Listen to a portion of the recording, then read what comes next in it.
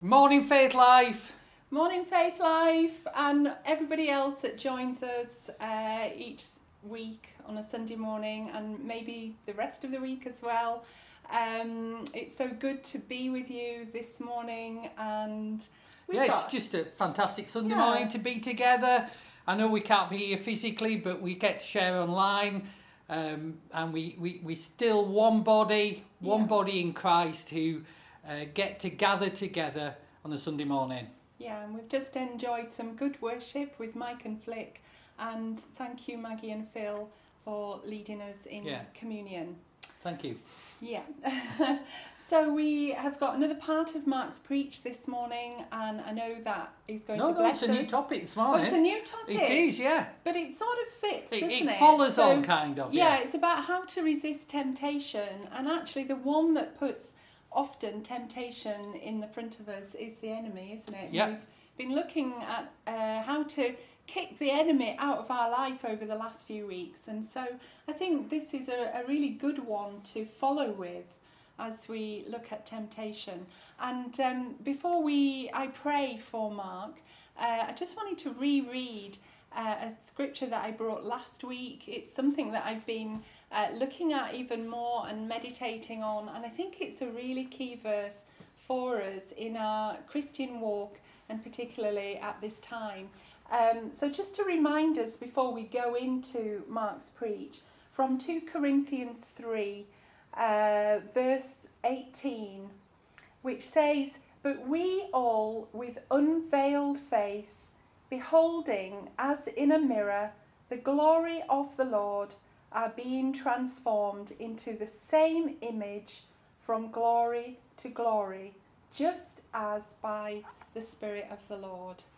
And as we behold Jesus, as we look face to face into Jesus's face, and I talked last week about the veil is now removed, we can come straight into the presence of God, and we can spend time with Jesus, talking to him, all the good stuff, all the difficult stuff, and then hearing his voice. And as we are doing that, the Holy Spirit gives us everything that we need for life and for godliness, to transform us, be transformed by the renewing of your mind, Paul says in Romans 12. It's so important to have our minds renewed. But it's the Holy Spirit's job to do that as we meet with him and we surrender everything to him. And in that place of presence, so being with Jesus face to face, in his presence, that is where the majority of the things that we need to do take place. So I just want to keep encouraging us in that. Take time with him, beginning of the day if you can, but throughout the day as well. Be in his presence, talk to him, and let him talk to you. And as we now go into the preach, and I'm going to pray for Mark, Holy Spirit, I ask that your presence will fill us and that we receive something from you as we behold Jesus face to face. So I will pray for you, and then we can go into another great preach that I know is going to bless us. So Father, I thank you for your word. I thank you for your anointing that is on Mark to bring your word into our hearts. Right now, as we prepare our hearts to receive from you, I thank you, Father, for giving us food this morning. I ask that the word that Mark brings will transform us, will help us in our walk, and will help us keep the enemy out of our life. So thank you for your word, Father. Thank you for your presence, Father. And thank you, Holy Spirit, for all that you are going to do in us and through us. Amen. Amen. Amen. Amen. Okay, so today I think probably just this is kind of a one-off sermon. It's not part of a series, but as Cheryl said, it follows on really from the things that I've been talking about on kicking the devil out of your life. I'm going to start with kind of a recap of some basic principles, and then we're going to be going to 1 Corinthians chapter 10, 1 Corinthians chapter 10. So you might want to find that in advance. But this morning, what I'm going to be talking about is how to deal with temptation, how to overcome it, how to get past it, how to not be bothered by it again.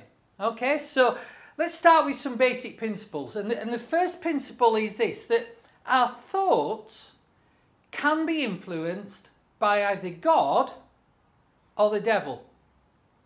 And some people, they think, well, you know, it's all that devil stuff, don't really get all that. But the fact is, there is a spiritual reality. And in that spiritual reality, there are only two sides. There's no middle ground. There's either the kingdom of God or the kingdom of the enemy. And even before Jesus went to the cross, we saw those two sides in operation. I don't know if you've seen this before. I've certainly taught on it before. But when Peter, Jesus comes to the disciples and he says, well, who do people say I am? And the disciples come up with all sorts of different ideas, Elijah, and Moses, and so on. And Jesus turns to them and he says, but who do you say I am? And that's such a crucial question, isn't it? Who do you say I am? That kind of determines our whole picture of Jesus. And Peter came out with this incredible statement saying, you're the Messiah. And he recognized Jesus as Messiah. And Jesus said, flesh and blood have not revealed that to you, Simon Bar-Jonah, but that was revealed to you by your Father in heaven, by God. And so we see Peter's thoughts being influenced and given revelation by God. And it's still the same for us today. The Holy Spirit's job is to get revelation to us. But we don't have to wind on very far. In fact, we only have to wind on a few sentences. And Jesus starts talking about how he's going to go and suffer at the cross. And Simon Peter says, but no, forbid it, Lord. That's not going to happen. And he starts to protest. And Jesus says what? He says, get ye behind me, Satan. And so we go from Peter's thoughts being influenced and given direct revelation by God to being influenced by the enemy. And so there's a spiritual battle that is taking place in our thought life. And that spiritual battle produces real thoughts, real concerns, and produces real actions. And because of that, we have to choose where we're going to stand. Now, let me be blunt with you. If you aren't actively seeking God, if you are going after God, if you are not purposing after him, then the thoughts and beliefs that influence you and which you lead your life will not be godly. They will be from the enemy. There is no middle ground, as I've already said.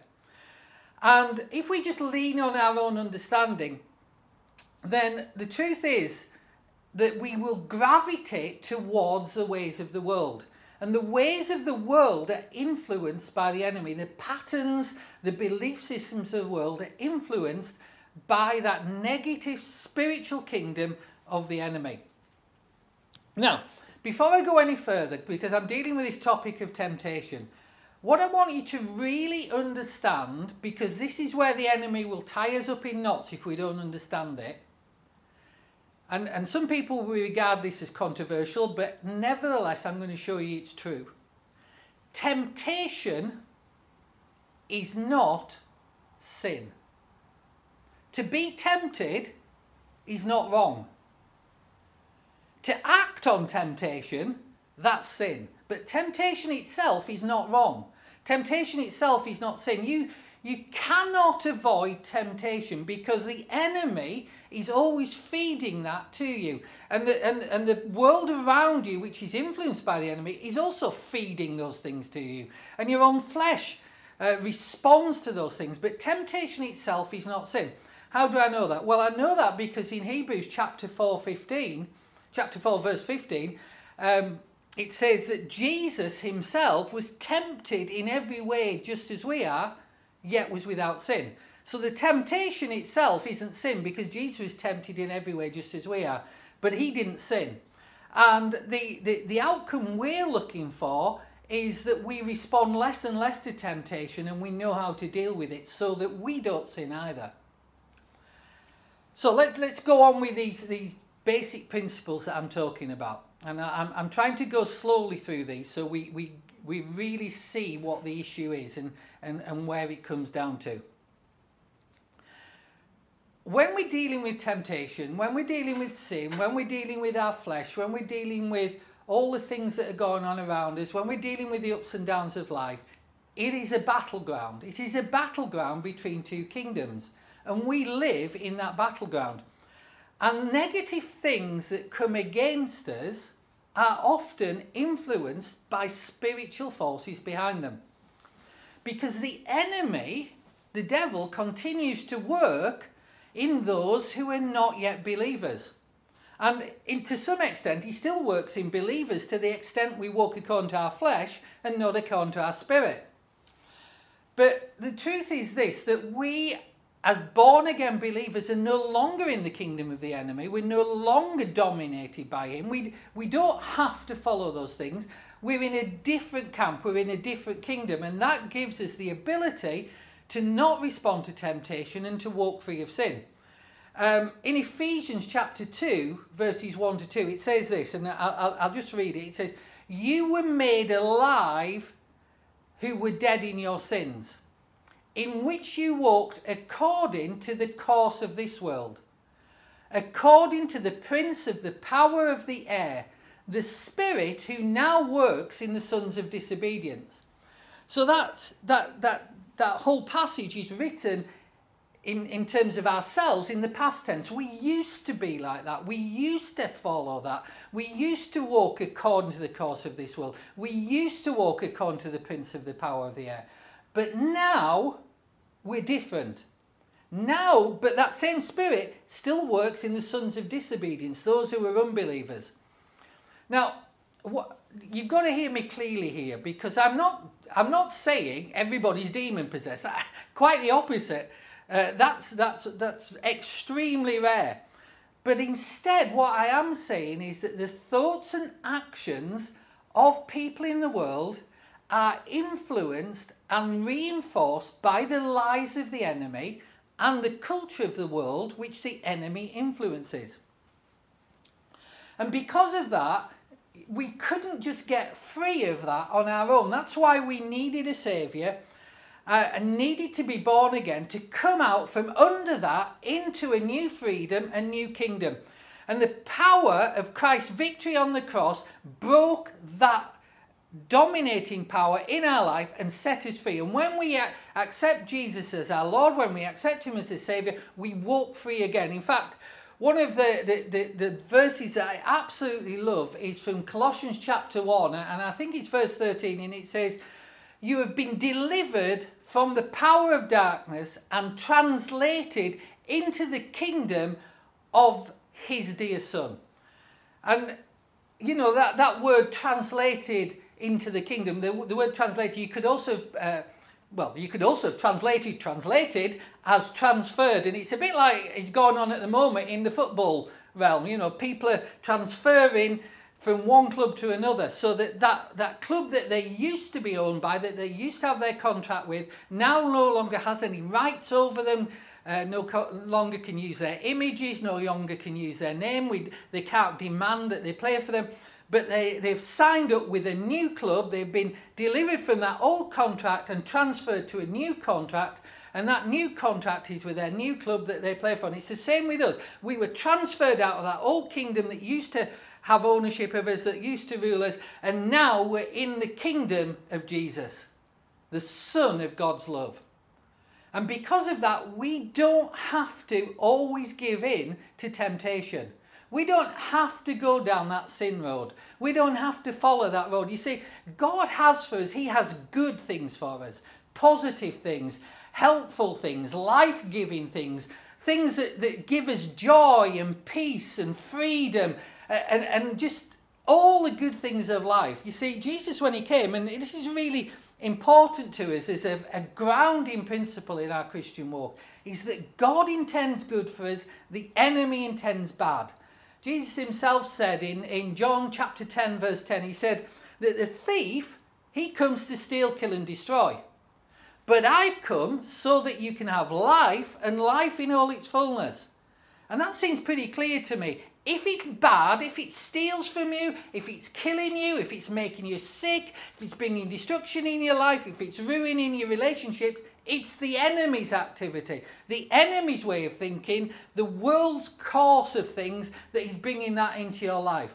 If it's good, if it gives you life, if it gives you health, if it gives you freedom, it's Jesus. And you know, some people want to go around, they want to blame God for the good things in their life, but they want to blame him for the bad things as well. And Jesus said, that's not how it works. The bad, that's the enemy. Let's get this clear, because otherwise you'll end up cooperating with the enemy and resisting God. So Jesus wants to make it really clear. Good things come from God. Bad things come from the enemy. There's a dividing line between the two. You don't get bad things from God, and you don't get good things from the enemy. And it's important that we keep that really clear, because somehow in the church over the centuries we've managed to confuse that, and we've managed to give God the blame for all the bad things, and the good things we kind of go, well, that's all my own sweat. God, you know, God had nothing to do with that. No, God blessed you.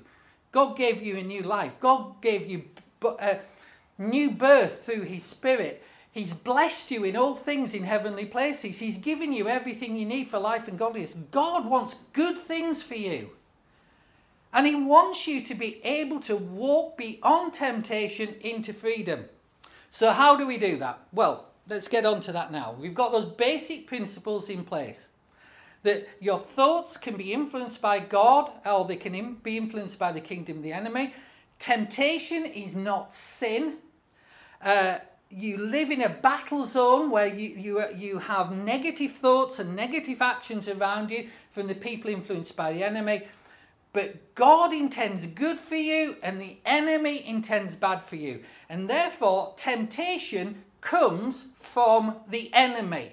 Always from the enemy. God is not in the business of tempting you, putting you in situations you can't handle. God is in the business of blessing you and taking you through situations that he can handle. And that's those basic principles I want you to put in place. So we're going to go to 1 Corinthians chapter 10 now. But before I do so, I just wanted to kind of relate a couple of things to give you kind of an understanding of where I'm coming from on this. One of the things that I think both Cheryl and I have noticed, but usually it's been me that's had to deal with it, is that whenever we seem to be getting breakthrough in the church, whenever the Holy Spirit starts moving strongly, when we're stepping into the miraculous, whenever there's that sort of sense of that happening in our church, something always seems to raise its head. And the issue that without fail raises its head is pornography, addiction to pornography. And one of the things that I've discovered in that, in terms of counselling people and helping them to get free of that, is that I've had a number of different reactions to it. And I remember, this is many years ago now, I remember dealing with somebody, and they would come, they would tell me about this, they would tell me about how it happened, how they'd started looking at these images again, and they couldn't help it, but it had just kind of happened, and I would kind of counsel them, tell them some of the things I'm telling you this morning, and they'd go away, and then a few months later they'd be back again, and it would be the same thing, and they were stuck in this. They kept coming back, and nothing had changed. And each time as they told their story, I kind of started cotton on that there was a specific problem that was in and common to each story, and it was this. And I asked this question when this person came to me after a few visits. I said, so let me just understand this. Where does it happen? Where is it that this starts to take over? How do you get caught up in this? And what we discovered is that it was the same place every time. It was the newsagents down at the end of their road. And this guy had got in this position that every time he went in the newsagents, although he didn't want to, he found himself looking at the magazines, and then he found himself buying them, and then he found himself looking at them, and then he found himself hiding them so he didn't get caught having them, and so on. And it was always this same place. And I said to him, well, perhaps you need to avoid going in there. And what he said to me really brought home the heart of the problem here. He said to me this. He said, are you telling me that I should run from temptation? Because I think that if I'm a strong believer, really what I'm aiming for is that I should be able to go into that place and it won't bother me. I need setting free of this so I can go in there and it won't bother me. So you just set me free of it and then I can carry on going in there. And he said, you know, I really need to show how strong I am. And I just remember saying to him, well, right at this moment, you're proving to me that in this area, you're not strong. And you need to get out of there. You need to not go in there. And he said, well, where do you get that from? Where do you get that from? And I'm thinking, oh, do you want to be free? So this is where this passage, 1 Corinthians chapter 10, comes in. So let's go there. 1 Corinthians chapter 10.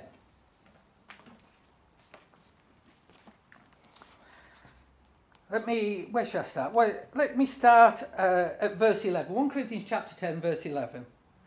Now all these things happen to them for examples. They are written as an admonition to us, upon whom the end of the age has come. Therefore let him who thinks he stands take heed in case he falls. And that seemed to me, that was exactly the situation I was dealing with. Somebody thought they could stand, and they were kind of oblivious to the fact that every time they went in that situation, they fell. Let him who stands, who thinks he stands, take heed lest he fall. No temptation has taken you except that which is common to man. God is faithful, and he will not permit you to be tempted above what you can endure or what you can manage, but will, with the temptation, also make a way to escape, that you may be able to bear it. So, my beloved, flee from idolatry. I'm speaking as to wise men, so you need to judge for yourselves what I say. The cup of blessing which we bless, is it not the communion of the blood of Christ? The bread which we break, is it not the communion of the body of Christ? For we being many are one bread and one body, for we are all partakers of that one bread. Now I just want to go on a bit because this is really interesting, although it's kind of culturally obscure to us. Consider Israel after the flesh. Are not those who eat of the sacrifices partakers of the altar? What am I saying then? That the idol is anything, or that which is offered in sacrifice to idols is anything? But I say that the things which the Gentiles sacrifice, they are sacrificed to demons and not to God. And I don't want you to have fellowship with demons. You cannot drink of the cup of the Lord and the cup of demons. You cannot be partakers of the Lord's table and of the table of demons. Do we provoke the Lord to jealousy? Are we stronger than he is? And so, just looking at those verses, and I kind of didn't really understand what was going on here for a long time. And then I was listening to something from just this tremendous scholar of Greek called Rick Renner. And he was talking about the church in Corinth, and he was talking about this particular passage, and he described what was happening here. And what was happening is that we're dealing with the pagan temple. And in that pagan temple, the citizens offered sacrifices to their gods. And because it was a sacrifice to their gods, what they were bringing is the very best, the first and prime cuts of meat. And when the sacrifices were finished and the worship was over, the priests would get all this meat together, they'd clean it off, and they put it outside the temple and sell it. And I had no idea this was going on until I saw this, but this is kind of from historical references. So the priests were taking the meat that was set up as a sacrifice to idols, and they were cleaning it off, and they were selling it outside the temple. And that meant that if you lived in Corinth right there and then, if you wanted the best meat, the best cuts of meat, the juiciest meat, you wanted your fillet steak that was yummy and juicy and all great, if you wanted the best meat, you went to the temple to buy your meat. You wanted the best cut, you went to the temple. You wanted the tastiest cuts, you went to the temple. And the money that these cuts of meat that had previously been sacrificed or brought as sacrifices, the money that these cuts of meat sold for were pocketed by the priests, and they helped fund their lives, and it funded the temple in Corinth. Now, what I want you to see here, and it's really important, the meat is not the problem that Paul is talking about. Although I've given you a lot of background on the meat. The meat is not the problem he's talking about. The problem is the location from which the meat is being bought. Because in the temple, there was a lot of demonic stuff going on. There was a lot of perverse stuff going on. There was a lot of really strange sexual activity going on. And, you know, these people who'd been saved from that, who'd been delivered from that, who had become born again, who'd become Christians in the Corinthian church, they were buying these cuts of meat, and while they were buying these cuts of meat, some of their old mates, they'd come along to them and go, come on, you know, come, just pop in, see what, Uncle Ben's in there. You know, he's just in the precinct. Come on through, just come and have a chat. You know, just come and join in with us. And these people were getting dragged back into that old lifestyle. They were seeing the things that they'd been set free from, and they were gravitating back to those things. And that was the place they'd been saved out of, and they'd already been delivered from. And now they were putting themselves back in that old environment, seeing stuff they used to be involved in, seeing stuff that their flesh used to enjoy, feeling things they hadn't felt for a long time, and getting pulled back into it. And what Paul says in verse 19 and 20, he's saying, guys, the issue isn't the meat. The issue is the fact that there's demonic activity behind the meat. You're dealing in the things of demons and not the things of the kingdom. And he says, you shouldn't fellowship with this. What does that mean? Well, fellowship there is a word we use in Christian circles. It's koinonia or however you like to pronounce it. I've heard so many pronunciations of that word. But what it means is to participate with or get involved with. And Paul's saying you going there is getting you involved with, getting you participating in, putting right before your eyes and stirring things in your flesh, and you don't want to go there. Better to avoid the meat, better to not get such a tasty cut of your meat, better to go to the butcher's, avoid it, don't go to that place. So that's the background to what's going on. And then he says, let's go back to verse 13.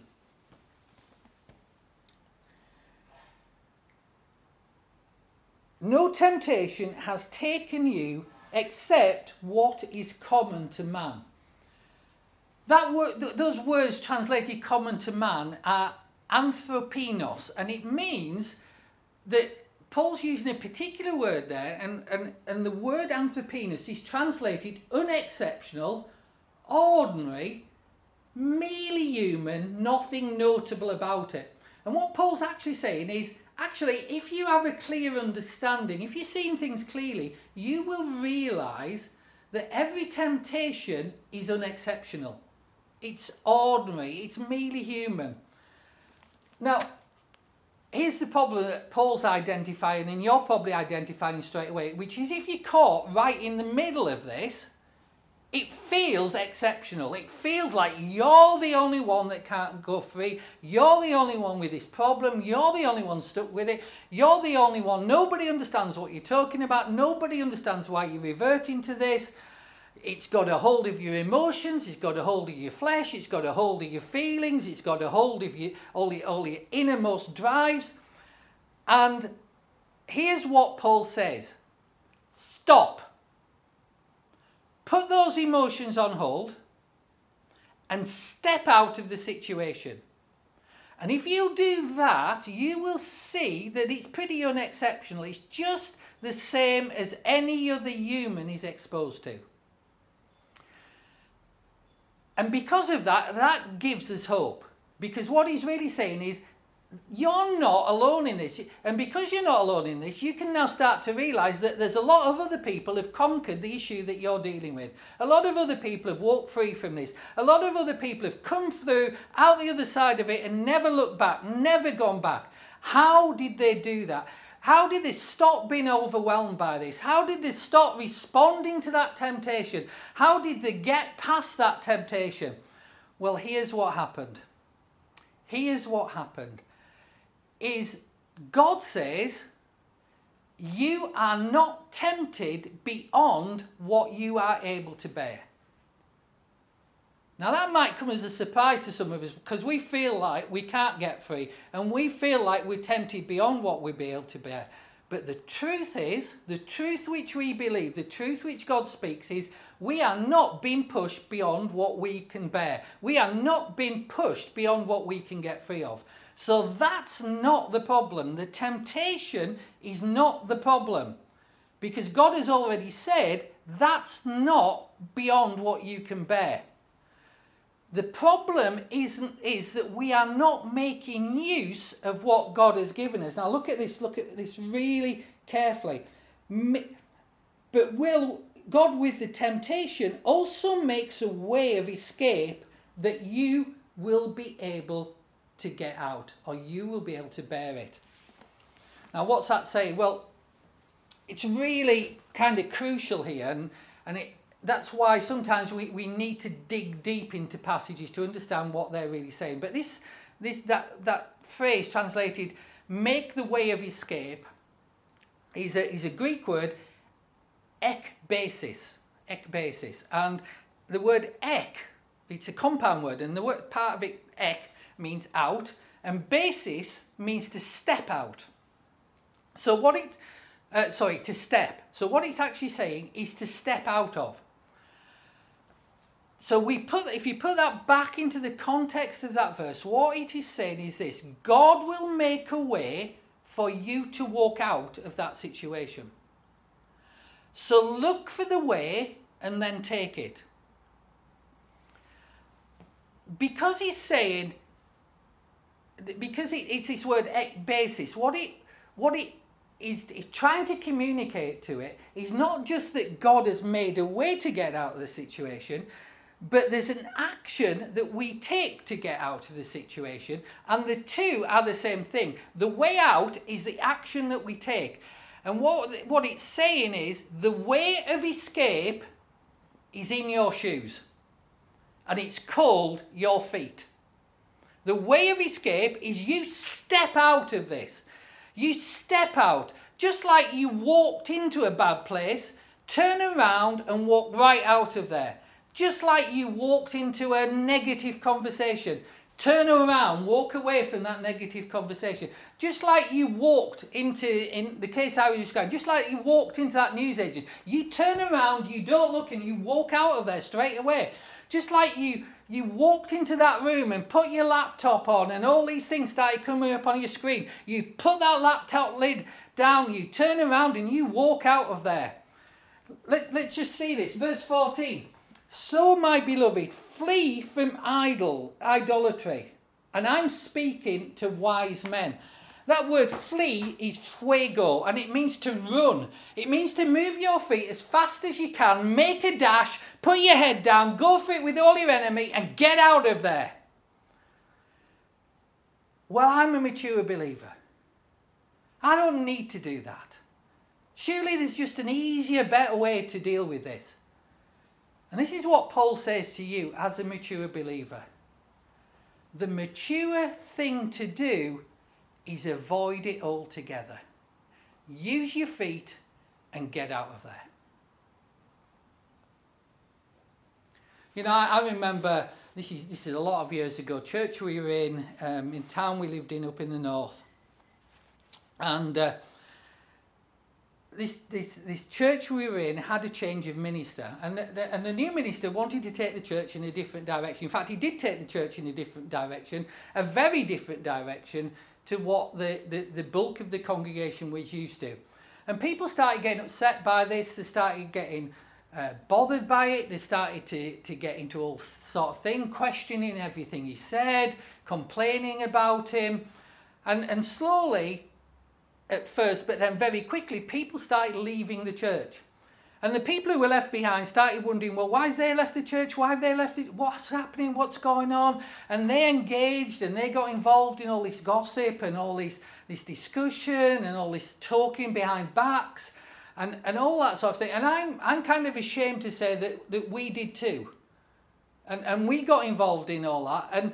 And eventually, it got to the point where there wasn't that many people left in the church. And Cheryl and I were still there, and we were still doing this. We were still moaning. We were still complaining, and so on and so on. And eventually we left. That was wrong. We should never have got engaged in that stuff. When you get engaged in that stuff, when you get in the gossip, when you get in the offence, when you get in the bitterness, it does a work in your heart, which is only and totally a work of the enemy. And the enemy just doesn't use one or two things. He starts using you to bring division. He starts using you to bring hurt. He starts using you to bring conflict. And ultimately, he uses you to destroy his church.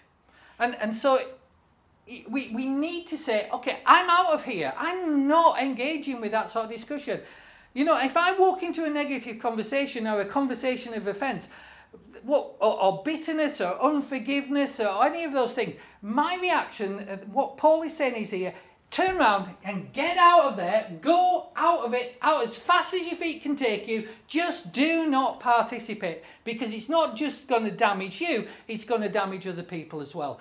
And Paul's saying the mature believer, the mature thing to do in dealing with temptation is use your feet and get out of there as quickly as possible.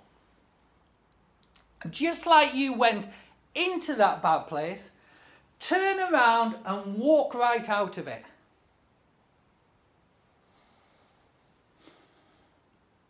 So what happens when you do that? What happens when you turn around and walk right out of that bad place?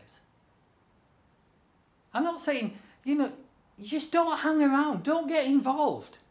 If you We often talk about going on diets, don't we? Cheryl's been nagging me about going on diets. That you might think, well, why is the camera only waist up? Well, there's a reason for that. I'm not on the diet. But Cheryl talks about going on diets. And one of the things that I have an issue with on diets is, well, let me put it plainly. I like double-deckers. Honestly, not the buses, the chocolatey ones. I like double-decker chocolate. And so that's my point of problem. Now, if I said, okay, well, I'll just go out for a walk today, and I won't go anywhere near the sweetie shop, so I can go out for my walk, and then I'm thinking, well, I'm a pretty altogether Christian, I can do it well. In fact, I'm such a strong Christian, I can walk past that sweetie shop, it's going to have no effect on me. And I'm walking past the sweetie shop, and I think, wow, what a great Christian I am. I could go in there. I could go in, and I'm going to go in there, and I'm going to buy some fresh fruit. And Cheryl will be really pleased with me, because I've got my fresh fruit. Now, what should I do? Should I get my apple, or should I get my orange? And I go in there, and I'm on my way to the fresh fruit. And as I'm on my way to the fresh fruit, I see the double-deckers, and I go, you've got no hold on me. I love your little shiny things, but you can't touch me. I'm going for my... Well, I don't really have to eat it, do I? I could just look at it. Let me show you how strong I am. I'm just going to look at that double-decker. Wow, look at that double-decker. Wow. Ooh, that smells nice. But I'm strong. I can avoid that smell. Well, I could buy it and give it away. That's what I'll do. I'll buy a double-decker, and I'll show you how strong I am. I'll buy it and give it away. And then I go and pay for it, and I'm out of that shop, and I'm stood outside, and I'm thinking, well, one won't harm, will it? Eat. What was the point? I should have dealt with that. Before I ever went in, before I set off on that walk, I should have said, I'm going the opposite direction. We deal with stuff at the start and get out as quick as we can. And here's the thing, just like we walked into bad places, we turn around and we walk right out of them as quickly as we can. But we're not just walking out with no help. We're not just walking out trying to stop that pull, trying to stop that drag back for us. We're walking out and turning away from something. But when we turn away from temptation, when we turn away from the words of the enemy, when we turn away from the words of the world, we see Jesus waiting for us. That's why Paul, in that passage, is reminding them of the communion, reminding them they're one body, reminding them of the victory of Christ. He's showing them his victory, he's showing them his beauty. And we go towards Christ. We don't just run away from the temptation, we run towards Christ. And we behold him. We go before the throne boldly, and we find the grace we need. You know, it's really difficult to sin. I've discovered that it's really difficult to sin. It's really difficult to give in to the temptation of that double-decker chocolate. It's really hard if you stand in front of the double-decker chocolate, or you don't go into the shop as I've told you not to. You don't go in and you stood there and you go, God, I do all things to your glory. And then you look at this, or you might see a double-decker in, or somebody might offer to buy you a double-decker chocolate, and you say, Lord, let that be for your glory. You see, when we have our eyes on the glory of God, when we involve Jesus in the situation, it becomes much harder to sin. Why? Because as we behold Jesus, we go towards him. We're drawn towards him. We're drawn towards his beauty. We're drawn towards his heart. We're drawn towards his holiness. We see who he is. We see his purity and his holiness, and we desire it for ourselves, and we run towards it. And we are free. And we stay free. Amen. You know, if you have been listening to this morning, or you listen to it during the week, and you think, well, I'm not free of any of that, so I don't even know what it means to be in the kingdom of God. I don't know how to get there. But I want to be free. I want to turn away from all this stuff that's making my life a mess, all this sin, all this self-centeredness, all this rebellion against God, all these wrong things, these things have got a hold of me. I want to walk free. Well, I'm offering you the ability to do that this morning. But it's not my ability. It doesn't come from wise words like this. It comes from the power of the Holy Spirit living in you as you were born again. How do you get born again? You make Jesus Lord of your life. You turn from your sins and you ask him to give you new life. So I'm going to offer you the opportunity to do that now. Just pray with me. Just follow me each sentence. Father. Just say that out loud. Father, I come to you. I ask you to forgive me of my sins. I choose to make Jesus Lord of my life. I make him my King. And I ask you to give me new birth, eternal life, forgiveness of sins, and Holy Spirit, come to live in me so that I can walk free and serve Jesus all my days. Amen. And if you prayed that this morning, if you prayed that during the week, we'd love to hear from you. We want to celebrate with you, but we also want to help you. So, you know, we've got stuff that we can send you. We can speak to you. We can communicate with you. We can get all sorts of stuff to you to help you with that on that journey and celebrate with you. So to let us know, just Facebook messages, send us a message on this Facebook page you're watching it on, or email us at office@faithlifechurch.org.uk. office@faithlifechurch.org.uk, and we'll help you on the journey. Amen. Amen. Amen. Thank you, Mark. That's a really helpful teaching. I think this area is something that we all struggle with, whether it's temptation of chocolate or it could even be cheese. I think we might have nailed the chocolate one. Cheese might be yours. Cheese, I think, is mine. I have to be careful. I'll swap your chocolate for cheese. Okay. I have to be careful how much cheese I've got in my fridge, because there will always be something to tempt us. And I loved what Mark said about when we focus on Jesus, on his glory. And that's one of the things that I think God has been showing me, keeping Jesus and his word and the presence as our focus, so that we can do the things that we're shown to do. Because temptation is one thing, and as Mark was saying, that's not a sin, because there's always something there, but it's then what we do, and we can either fall into it, or with the grace of God we can resist it and put in place some of the things that Mark has been sharing with us this morning. And while he was sharing, I was just reminded of Philippians 4, and it's so good to be reminded of the things that are helpful. And Paul is saying to meditate on these things which you have learnt and received and heard and so in me, these do, and the God of peace will be with you.